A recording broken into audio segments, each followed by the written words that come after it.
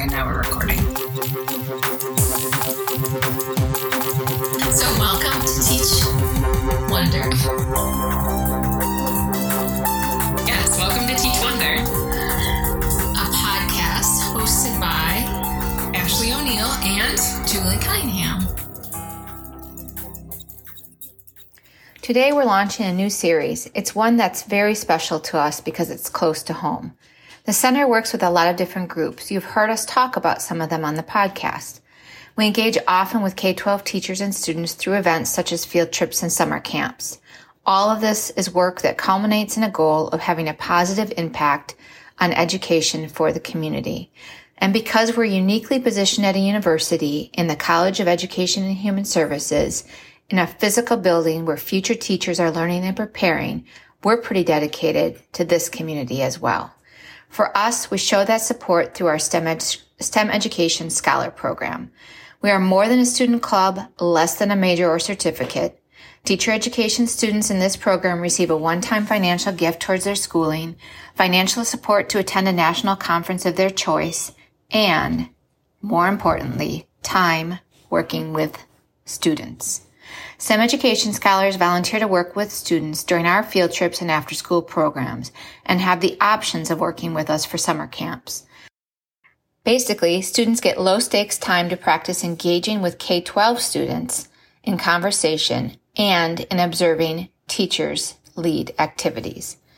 The Scholar Program has been an ongoing part of the center since its inception, and as of this year, 2024, we have several cohorts of scholars who have some post-graduation experience. Scholars who have done grad school, are teaching or involved in education in different ways. So for us, it's a bit personal. We get pretty invested in these students, and it's so meaningful for us to see how they've grown. It's also relevant to our larger conversation here on the podcast because these scholars are in education. They're a new and vital part of the system that we also care about. And the reflections that they share are a personal look at what it's like to be a new teacher. Our first interview is with Bailey Birman. Bailey is the type of students that my own kids still ask about because they remember her from summer camps and stopping by my office. Bailey is highly involved in the STEM Education Scholar Program. She was the type of student who would face challenges with a confidence and a sense of humor that most people don't master until their 30s or 40s or never. Bailey will share more about her position in the interview, but I have to say, when she told us where she was working, it somehow felt like the perfect fit. The place where that confidence, care, and humor would be such a great match. Here's our interview.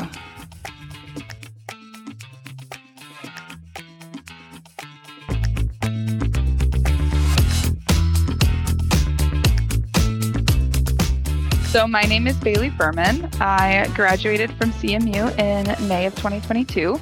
And since graduation, I have been teaching at the Pioneer Alternative High School in Clare, Michigan. So it's the alternative high school from Clare High School. And then there I am the only math and science teacher. So I am one of 3 teachers that work in the high school. So I teach all of the 9th through 12th grade math and science classes. So Bailey, do you think your expectations have been met when it comes to teaching or expectations, and why or why not? So I kind of broke this up into 2 parts. So expectations that I had that I would say were met when I entered the classroom included a lot of the more basic foundational teaching skills and necessary aspects of the job. So things like creating lessons, facilitating lessons and discussions, creating assessments and assignments, classroom management, etc., things like that. And I think the reason that my expectations were met on those areas was that a lot of these topics were pretty heavily discussed in my education classes and among my peers and in the STEM Ed Scholar program. And so those areas very much fit into my expectations of what I had for being a teacher. And then in addition to talking about these areas, I was able to practice a lot of these skills in the STEM Education Scholar program. So I was working with students on a weekly basis, prepping for activities and family nights, and then helping run field trips and summer camps so that they were set up for success. And then I was set up for success too when it came to my confidence as a teacher. So entering the classroom, I felt very comfortable leading groups of students and then creating fun and exciting lessons, similar to the fun and exciting field trips we had at the Center for Excellence in STEM Education. Other expectations I had that were not as met when I went into teaching, I didn't expect that I would spend as much time doing paperwork and doing as much professional development as I have. I know being a new teacher, I have to do even more professional development, but I didn't realize how much of my time that would take up. And I think that part of that reason I didn't have those expectations, and I didn't know how much admin work there was that from the student perspective, that work isn't seen. And so when I was in school, I didn't see my teachers ever doing that type of work because they weren't doing it in front of the students. So I didn't really know all of that side of things. And then another expectations that I had was that my district or the school that I was teaching at would provide me with some of the curriculum or materials or textbook that they wanted me to use. And I would be expected to teach in the way that like they told me that they wanted me to teach or the department had decided. I personally am very fortunate to work in a school that allows me to have a lot of say in what I teach and how I teach it. And being the only math and science teacher, I don't have to worry about aligning my curriculum and content with other teachers or matching kind of how they are running their classes. But with that being said, a lot of that freedom comes with a lot of responsibility, and creating my own materials takes a lot more time than I originally thought it would. So I love that I have the freedom and flexibility to kind of run my classes the way I want, but I also recognize that that means a lot more work on my end of things. That's a super thoughtful answer, Bailey. And I really appreciate what you said about all the hidden stuff that we don't see as students. Like, it is a weird profession to go into teaching, having been in that profession on the other side for your whole life, right? So there's no job place you think you know better than a classroom because you have been there the whole time. And then you walk in and you're on the other side of it and you realize how different it is. So that was really thoughtful. Yeah, absolutely.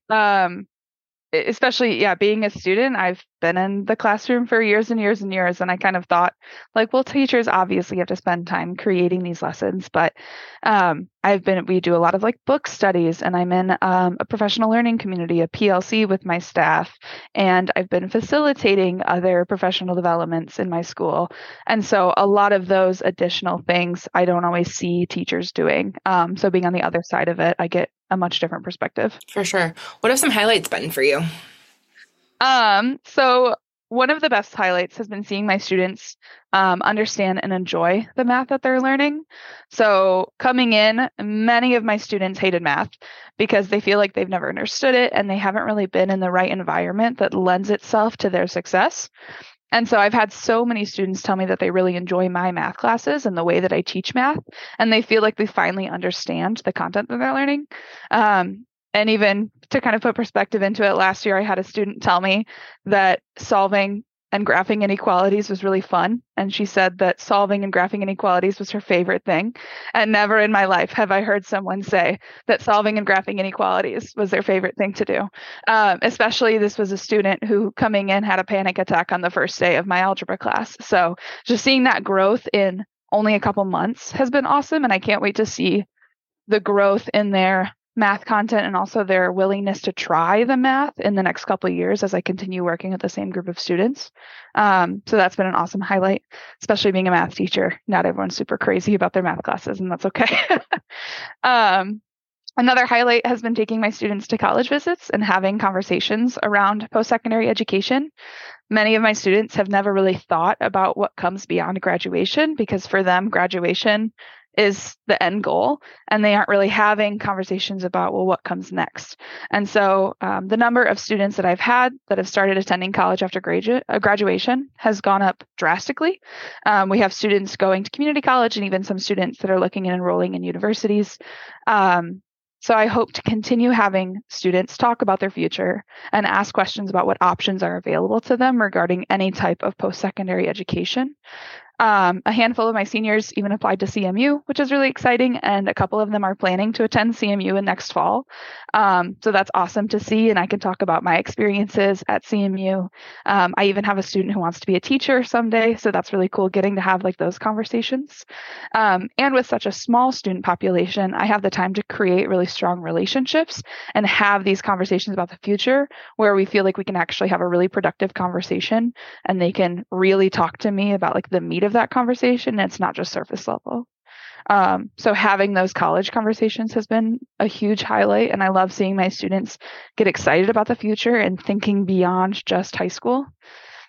And then the last highlight that I wrote down was that at the end of last year, I taught summer school in June. I didn't really know what to expect going into summer school because I had never attended summer school and I didn't really know what that would look like. But I taught summer school and I have so many wonderful memories from that experience. In our summer school program, we only have around 12 to 20 students total. So that allows me to really get to know them and then spend a lot of quality time with them.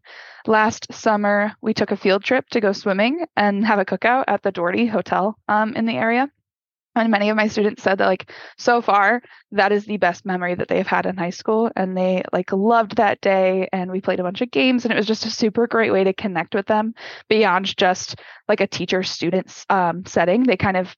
I watched a lot of students who normally don't get along finally create friendships with each other because they were in an environment that allowed them to be friends. So that was just a wonderful memory. And this next summer, I'm planning to teach summer school again, but we've secured the funding to do 4 field trips. So we'll be doing a field trip every single Friday with class on Monday through Thursday. And I can't wait to see what kind of fun memories come out of those field trips in summer school next summer. That's really nice. Would every student who goes through that high school have to take math and science? So would you actually have contact in class with every single student at some point? Yeah. So I teach 3 sections of math in person. So I teach geometry, algebra 1, and algebra 2 in person. And almost every single student in this school is in at least one of those classes. And then I alternate years teaching chemistry and biology. So a lot of students end up being in science classes. This year I'm teaching chemistry. And so out of the 4 classes I teach in person, some students I have in 3 of those 4 classes. And one of my students I have in all 4 classes. So not only do I see them in summer school, they're also the same students that I have every day. And our summer school is separate from the high school or the middle school summer school. So my summer school students are only the students that I have during the year. They're not students from other school districts or other schools. Nice. That sounds like a great way to get to know, a great opportunity to get to know all those students. Yeah, nice. What challenges do you feel? Your highlights were great, by the way. Really great highlights. So what challenges do you face? Yeah, working in an alternative school has a lot of challenges. And many of those challenges are very similar to other schools because my students come from mainstream high schools. So I have the same students that other teachers have had. But in an alternative school, they're just much more concentrated. And so I don't have a couple students that are high risk. I have a lot of students. So many of my students are at risk. A lot of them have a lot on their plates with taking care of siblings, helping out around their home, a lot of financial insecurity, things like that. And so that often means that when they come to school, sometimes learning about math and science isn't their priority. It's not the most important thing to them. Some of them don't have groceries at home. And so kind of creating a space where students feel safe just with those basic needs is challenging enough. But then I also have to work on top of that to make sure that they're learning the content that I'm also teaching. And so navigating that balance with meeting students where they're at, but then also challenging them with the content and curriculum is a pretty tricky balance just to make sure that they still have all their basic needs met. But I'm also having high expectations for them. So that's probably one of the biggest challenges working with my students. Not to mention too, a lot of my students have a lot of trauma and struggle with emotional regulation and behavior issues. And so oftentimes that disrupts learning for them or for other students, or we have to rearrange the day a little bit. So I have to be very flexible in my teaching, which was not something that I expected kind of going in. I think oftentimes when people think about creating their lesson plans, they allow for a little flexibility if students take a little longer to answer some questions or to do a lab. But I have to have a lot of flexibility with completely changing my lessons on the fly. And because many of my students are at risk, they have a lot of that emotional trauma. And I am very thankful to be a safe space for them. And many of my students feel very comfortable talking to me about their struggles and asking for advice. But then because of that, I take on a lot of their emotional baggage. So setting solid boundaries at my job and making sure that I'm making my own mental health a priority has been really my main focus this year. Towards the end of my first year, so towards the end of last year, I was at like an all-time low with my mental health, and I was creating materials and lessons for 4 different classes a day. I was meeting with students that I'm their advisor. I was facilitating professional development, and I was also dealing with a lot of personal issues at the same time. And so taking time for self-care and then stepping back in the areas where I could has helped make this year far more manageable than last year. And I have to remind myself to set those boundaries because working with at-risk students, it's very easy to put their needs above my own. But if I can't show up for them if I'm not showing up for myself. And so that's been hard, being such a people pleaser too, to navigate making time for them, but also setting boundaries to make sure that I'm taking care of myself. So that's been a big challenge. And then another challenge I face is that many of my students are very behind in their mathematical abilities and understanding. I'm sure that's a combination of COVID, maybe some work ethic struggles, learning disabilities, and then also past teachers that didn't support them in the ways that they needed. But now I have to not only teach the content that they should be learning now in their Algebra 1, Algebra 2, and geometry classes, but I also have to provide additional intervention to fill those gaps in foundational knowledge. And because I'm the only math teacher, I'm the only one that can fill those gaps. And so my day is often jam-packed, not only teaching my classes, but providing additional intervention where I can. And then I host after-school tutoring 10 hours a week to offer further intervention and help with their classes so that students can get caught up from any gaps that they have in their learning and then also be successful with their current learning now. I feel like you learned a lesson that it took a lot of us a lot longer to learn, that you learned that lesson to take care of yourself after. And I understand you're having to remind yourself, but still, I think that's a really important piece of being a teacher, right? And I feel like I didn't learn it that quickly.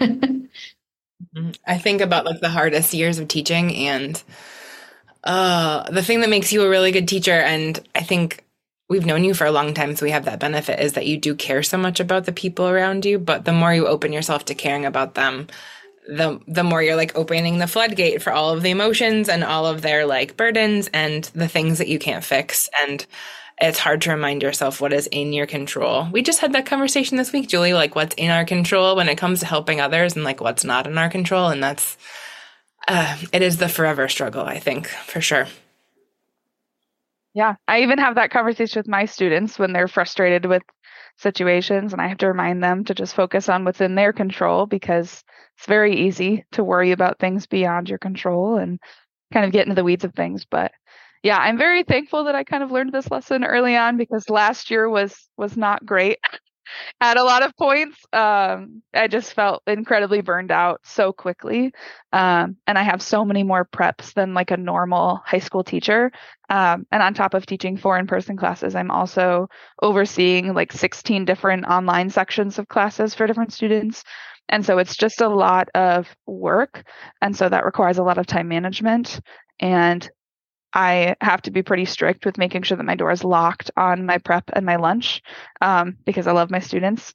But I also have to get that work done at school so that I'm not taking it home and then just creating further stress for myself down the road.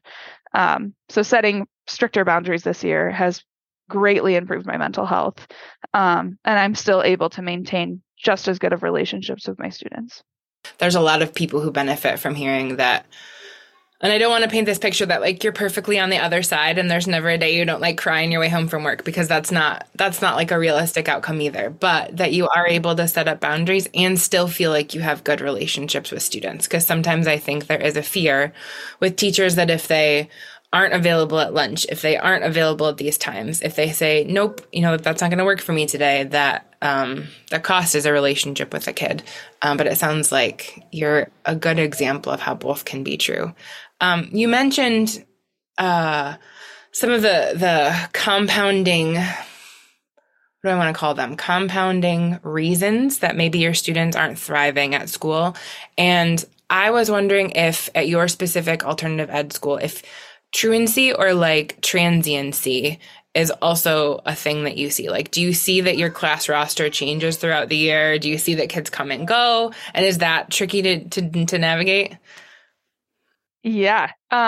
Truancy is a huge problem at my school. Some of my students have already hit truancy by the end of the first quarter because they're only at school 1 or 2 days a week, whether it be them not coming to school or other outside factors making it difficult for them to come to school.